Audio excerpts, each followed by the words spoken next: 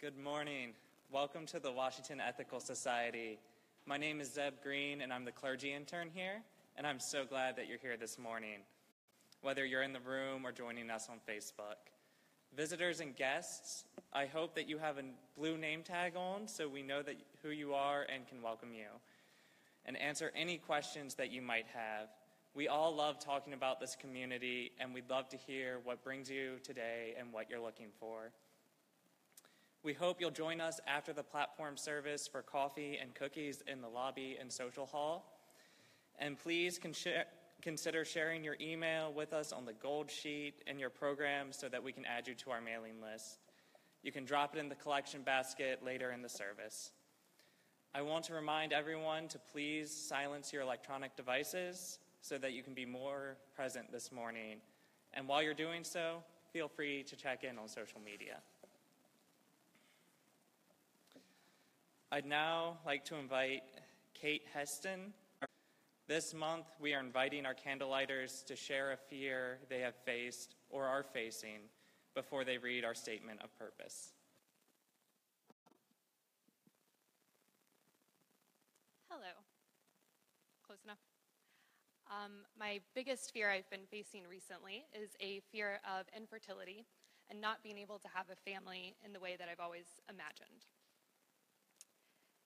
The Washington Ethical Society is a humanistic congregation that affirms the worth of every person.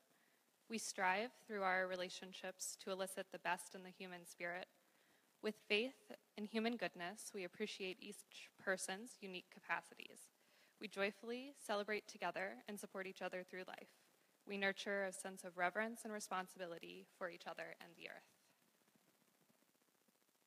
Kate. As Kate lights our community candle, I invite you all to join me in the candle lighting words.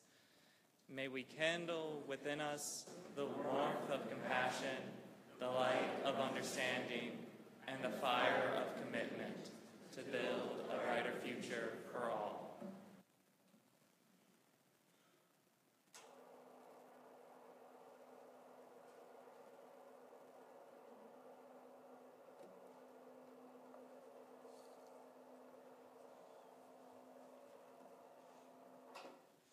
I want to thank all those who have been brave enough to name their fears in this space together, and what an honor it is to have those named here.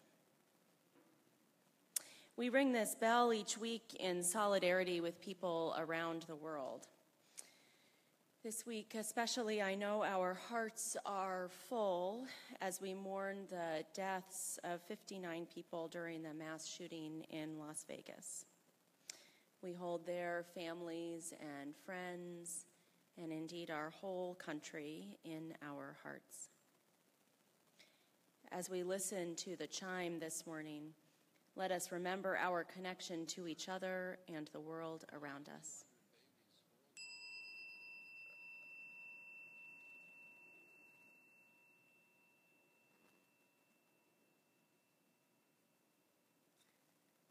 Let us hold in our hearts all that hurts in the world.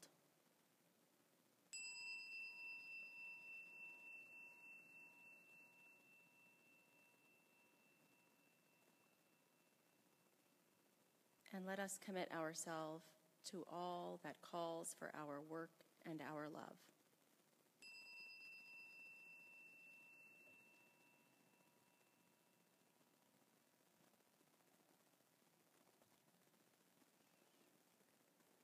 I invite you now to settle into a time of meditation. Make yourself comfortable in your chair. Close your eyes if you would like. Breathe in and out. Some weeks, some days, it feels there is so much to hold. So much pain, so much anger, so much suffering. On those days, I remind myself of the words in the song. When I breathe in peace. When I breathe out love. I invite you now to breathe in peace, to breathe in your own centering and calm that you may find it, and to breathe out love. Love for all this broken world. Peace and love.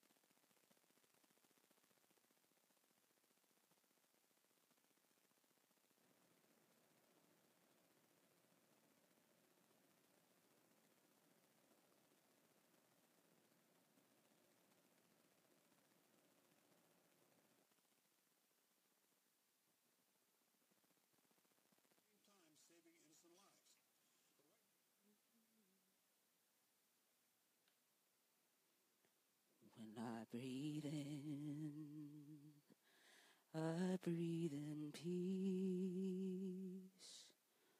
When I breathe out, I breathe out love.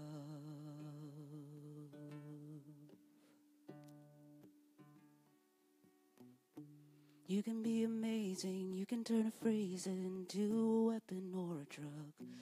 You can be the outcast, or be the backlash of somebody's lack of love.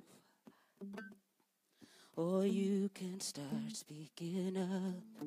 Nothing's gonna hurt you the way the words do when they settle neath your skin. Keep it on the inside with no sunlight, sometimes a shadow wins. But I wonder what would happen if you say what you wanna say and let the words fall out. Honestly, I wanna see you be brave with what you wanna say. Let the words fall out. Honestly, I wanna see you be brave.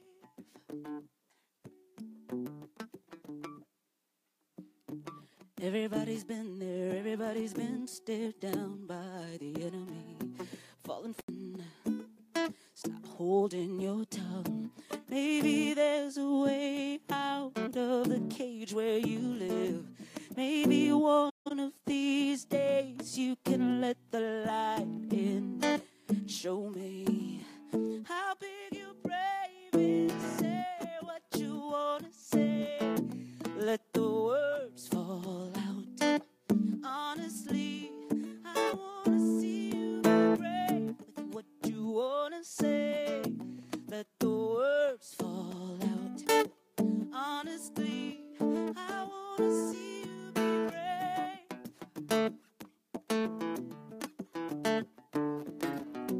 In a sense, your history of silence won't do you any good. Did you think it would? Let your words be anything but empty. Why don't you tell us the truth and say what you wanna say? Let your words fall out. Honestly, I wanna see you be brave with what you wanna say. Let your words fall out. Honestly, I wanna see you be brave.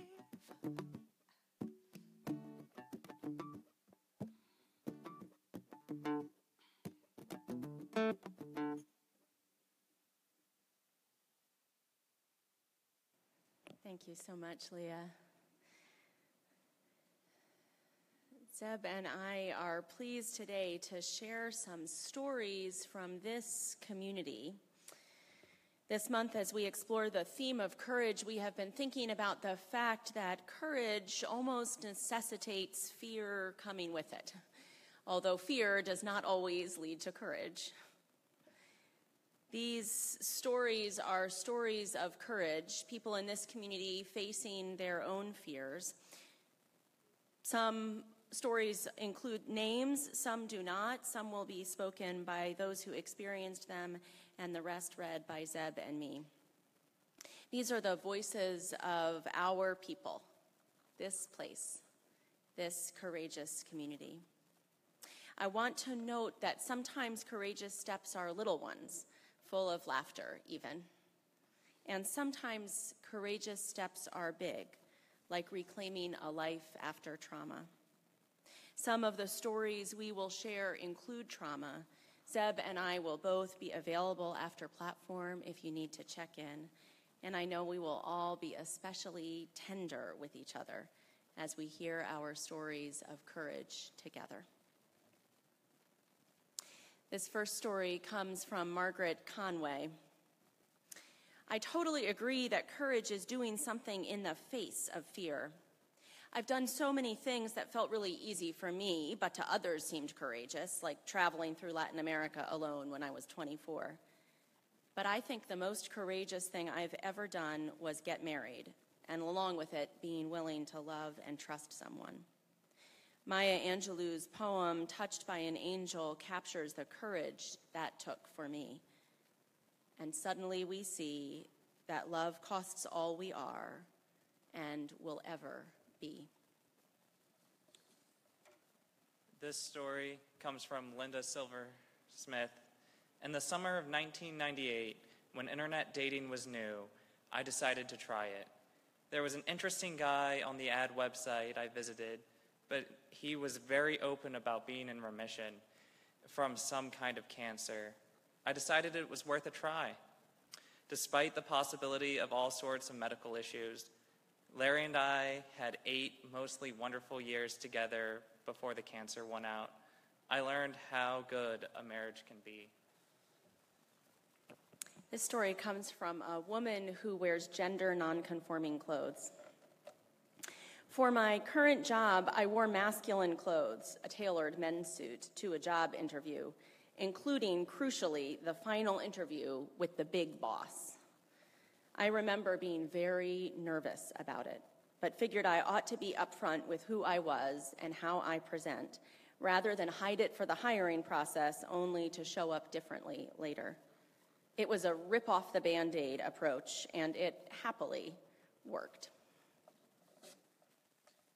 This story is from a woman who identifies as lesbian. I am in front of groups of new people all the time for my work. I have to make choices all the time about whether or not I mention my son, either when telling a story or giving an example of something kids teach us. And why? Because inevitably, as a result of still toxically rampant sexism, somebody will ask me when I'm traveling, who's watching my son while I'm gone? This happened far more when he was little, but I am astounded how often I have been asked this question. The courage required here is to refrain from saying, OMFG, you would not ask a man that. I digress. I am always in a position to decide if I say his other mother. So I either have to decide then if I will say it or lie and say his grandparents, which I have done if I think that telling the truth about being a lesbian mom will be anything from problematic to distracting as my role to hold the group. It is not in service to give a participant something to manage. If the entire room doesn't already know me, my heart pounds every time I pause in a way that shocks and saddens me. I hang a rainbow flag in our house door window. I think that an act of courage in the way you wave your freak flag high kind of way. I do it and it makes me nervous, makes me feel like a target. I do it anyway. Feels like if I don't, I'm hiding. And if there are other queers around, I assume it brings them some peace and solace to not feel like they are alone in my neighborhood. This story comes from Andrew Daly. The form of courage I show on a daily basis is a little lighter than most people's, perhaps because as a straight, white, educated male, the world often spins in my favor. Nevertheless, when I dress for work each morning, it's a little different than most people in my profession and in this city. I was raised in the South, where bright colors and preppy bow ties are the norm. I continue to wear those colors and styles, much to the amusement of my coworkers. When starting a new job, I'm always immediately known as the bow tie guy or the bright pants guy. I normally am not comfortable with drawing attention to myself, especially in the professional world. However, I have continued and will continue to wear my brightly colored pants and my bow ties because they make me happy. This story comes from a white man. In the mid-1960s, I joined a fraternity as a college freshman. At the time, it didn't register with me that everyone was white, but this began to bother me. I got to know an impressive African American who exceeded all the criteria for membership. So I asked him if I could sponsor him to join. He accepted, and I accompanied him to pledge events. The rule in our fraternity was that if one member vetoed a pledge candidate, the person had to be dropped. As it turned out, more than one brother objected to my nominee, all of them on the grounds of race. I had to tell him what happened. He was deeply hurt, and I was angry. I quit the fraternity. And now, accused of thinking I was morally superior to everyone else, no problem. I no longer cared what they thought. I moved into an apartment with some non-fraternity friends. We offered our apartment to be the site of the first meeting of a group devoted to the support of African American students on campus. 50 years later, that group still exists, but the fraternity does not. This story is from Trish Weil.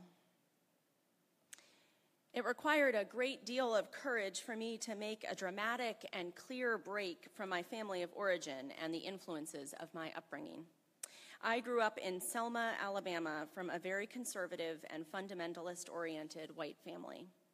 I first began raising questions about race and religion when I was 5. Things didn't seem right to me and very obviously didn't make sense. I was too young to be deeply troubled about these things then, but not too young to be aware of inconsistencies that had the most important of implications. My break didn't come until I was 23. I met a young Frenchman studying at Georgia Tech. I had hoped to leave Alabama to join a college friend in New England, but my parents talked me into living with a relative in Atlanta instead. There, I met Francois. As he was studying with a Fulbright, he was required to return to France for at least 2 years, following the term of his Fulbright. So my only means of continuing this relationship was to leave the country.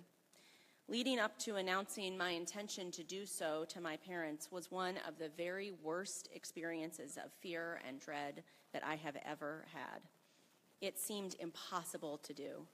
The fallout would be too great, not possible to face. I did it anyway. And yes, it was very difficult and painful. I married Francois and lived in France for the better part of 3 years. It was a wonderful experience of gaining some perspective on my own culture, especially on returning to the U.S. I was thinking, in response to your query, that finding courage can be a matter of desperation. But it's certainly a more positive spin to say that courage can spring from great unmet need. I had a need to say no and no and no. I had a need for boundaries. When the need, desire, and rightness of a move became strong enough, one has to make that move. I'd like to invite John Grimes to come forward and share his own story this morning.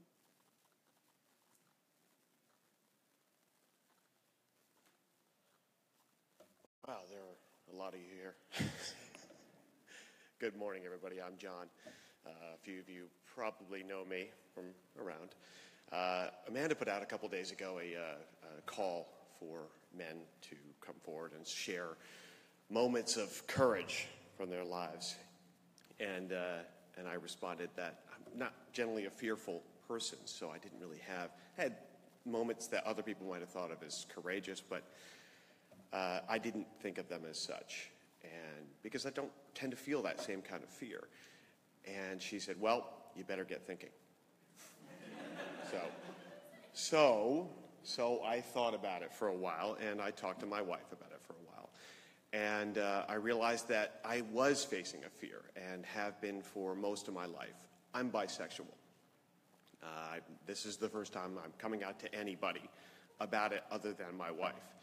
I've lived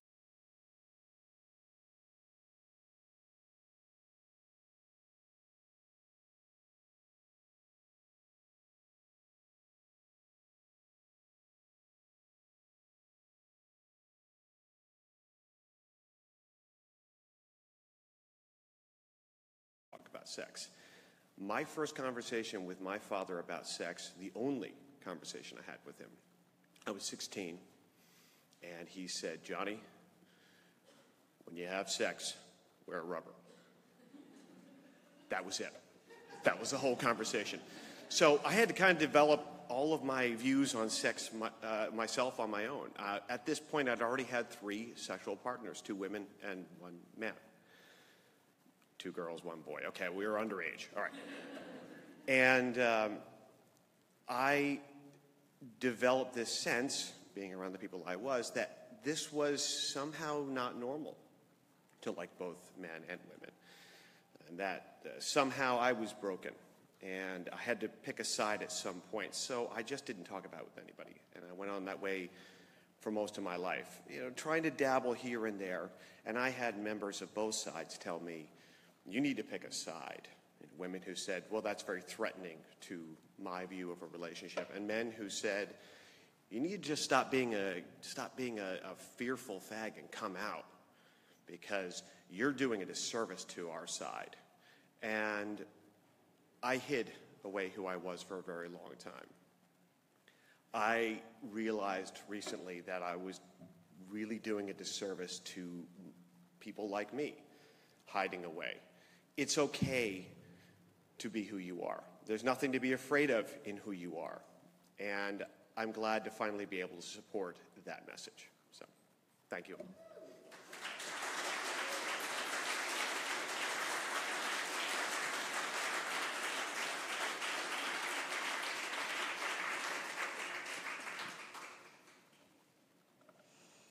This story comes from a woman in our community. I grew up in a wealthy family. My parents had good jobs, and my mom's family had a strong legacy in our city's upper society. My parents were very respected in our city, and I constantly heard about what a perfect family we were. My parents' 80-plus-hour work weeks led to me being able to hide my anxiety and depression for years. I had an easy time keeping up my grades and social commitments due to the privilege I had as a child in a wealthy, white, and overly educated family. My father wanted it that way, though. In addition to emotionally and physically abusing the entire family, my father had begun sexually abusing me when I was 8. By 12, I had gone through enough abstinence-only sex education to be ashamed of what was happening to me. Around this time, I started taking a hunting rifle out of the loaded gun rack, the locked gun rack, every night after the rest of the family was in bed, just to know I had the power to kill myself. Insert gun control argument here. I eventually got away to boarding school, but my father's temper, combined with my worrying anorexia, led to the school not wanting to take me back after my junior year. Between ages 18 and 20, I had 5 psych hospitalizations for suicidal ideation and a sustained stay in an inpatient program for an eating disorder. My parents finally got divorced when I was 21. I remember feeling let down when Mom told me about the divorce because she hadn't forced my dad out of our family a decade sooner. After a few more years and hundreds of hours of therapy, I was able to tell myself, my family, and my best friend since middle school, who was by this point my husband, the truth about what had happened with my dad. I'm now incredibly close to my mom and younger brother. My husband has been my best friend since we were 11, and he loved me through those unspeakably difficult years. I will never not live with this trauma. I still wake up at least once a week screaming because I'm convinced my dad is in the apartment looking for me. However, I do like to think I'm getting better at using my past trauma for good in the world. It's made me a more empathic friend, wife, and clinician. I hope to be able to draw on my childhood experience to be a better parent to my own children one day. At this point in my life, I am proud of the person I am. It took a lot of courage to live through the pain of my teenage years. I'm also proud that I still have the courage to keep fighting to become a better person, even if some days that courage manifests as nothing more than going outside long enough to walk my dog.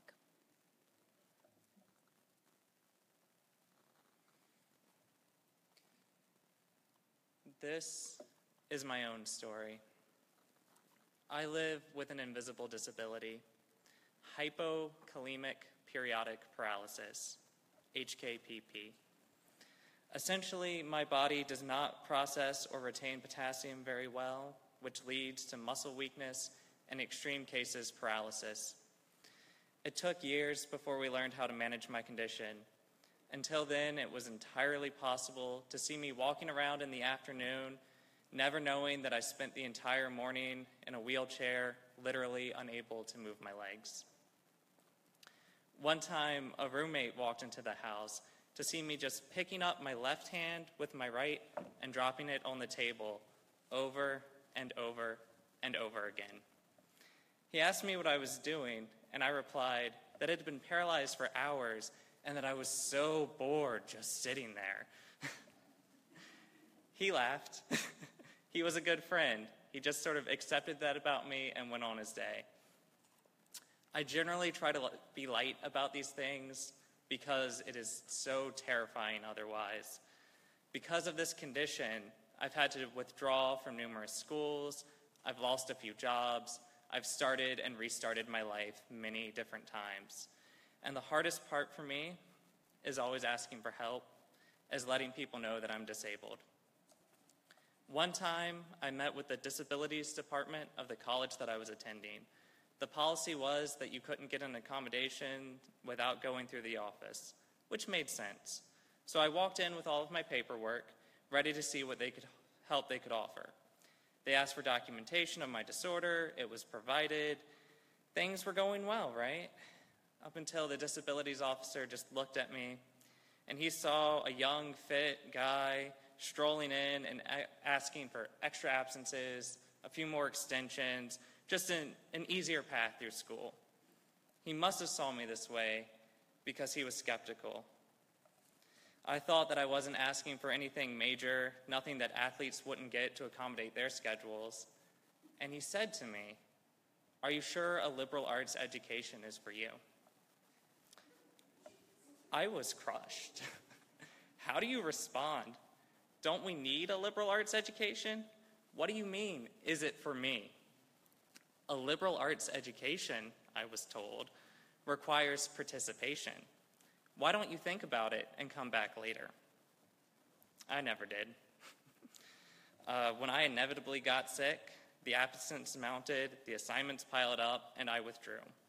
The school wouldn't be my ally. They didn't believe that I was sick. Why ask for help that wouldn't come? Very few people believed that I was disabled.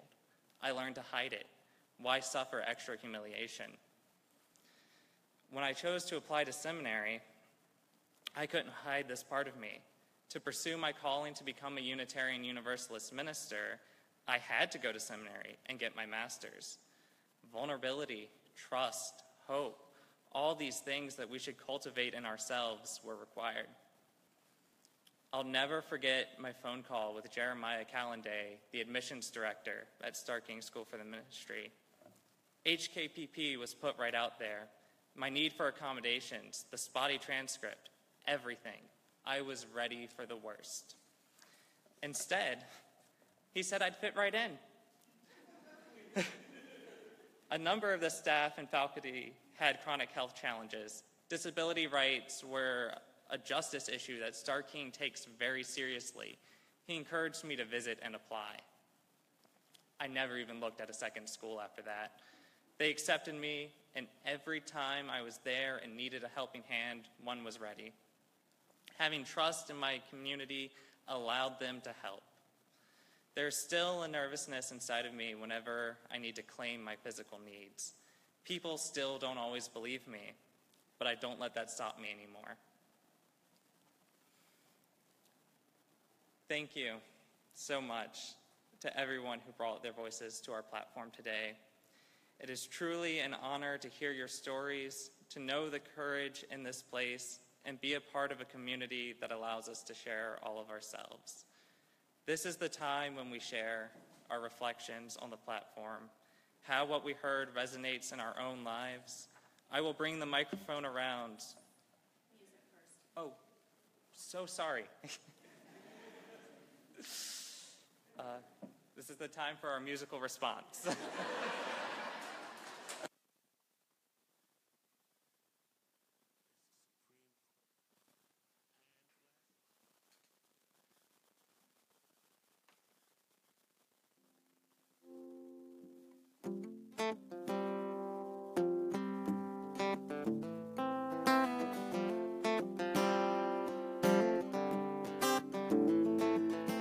Listen as your day unfolds. Challenge what the future holds. Try to keep your head up to the sky. Life, it might cause you tears. Go ahead, release your fears. Stand up and be counted. Don't be afraid to try. You gotta be bad. You gotta be bold. You gotta be wiser. Gotta be hard, you gotta be tough, you gotta be stronger. Gotta be cool, you gotta be calm, you gotta stay together. All I know is love will save the day.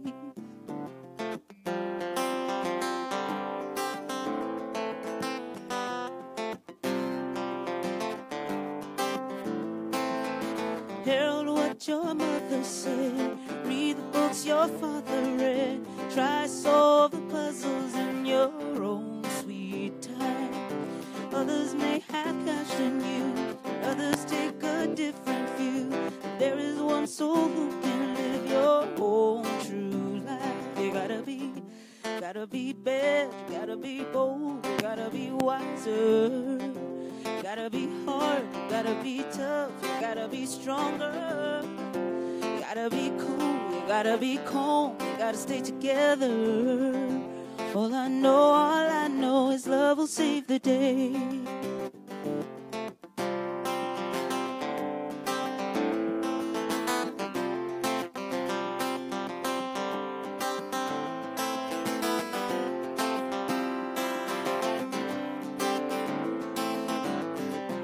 All I know is love will save the day. Love will save the day. Your love will save the day.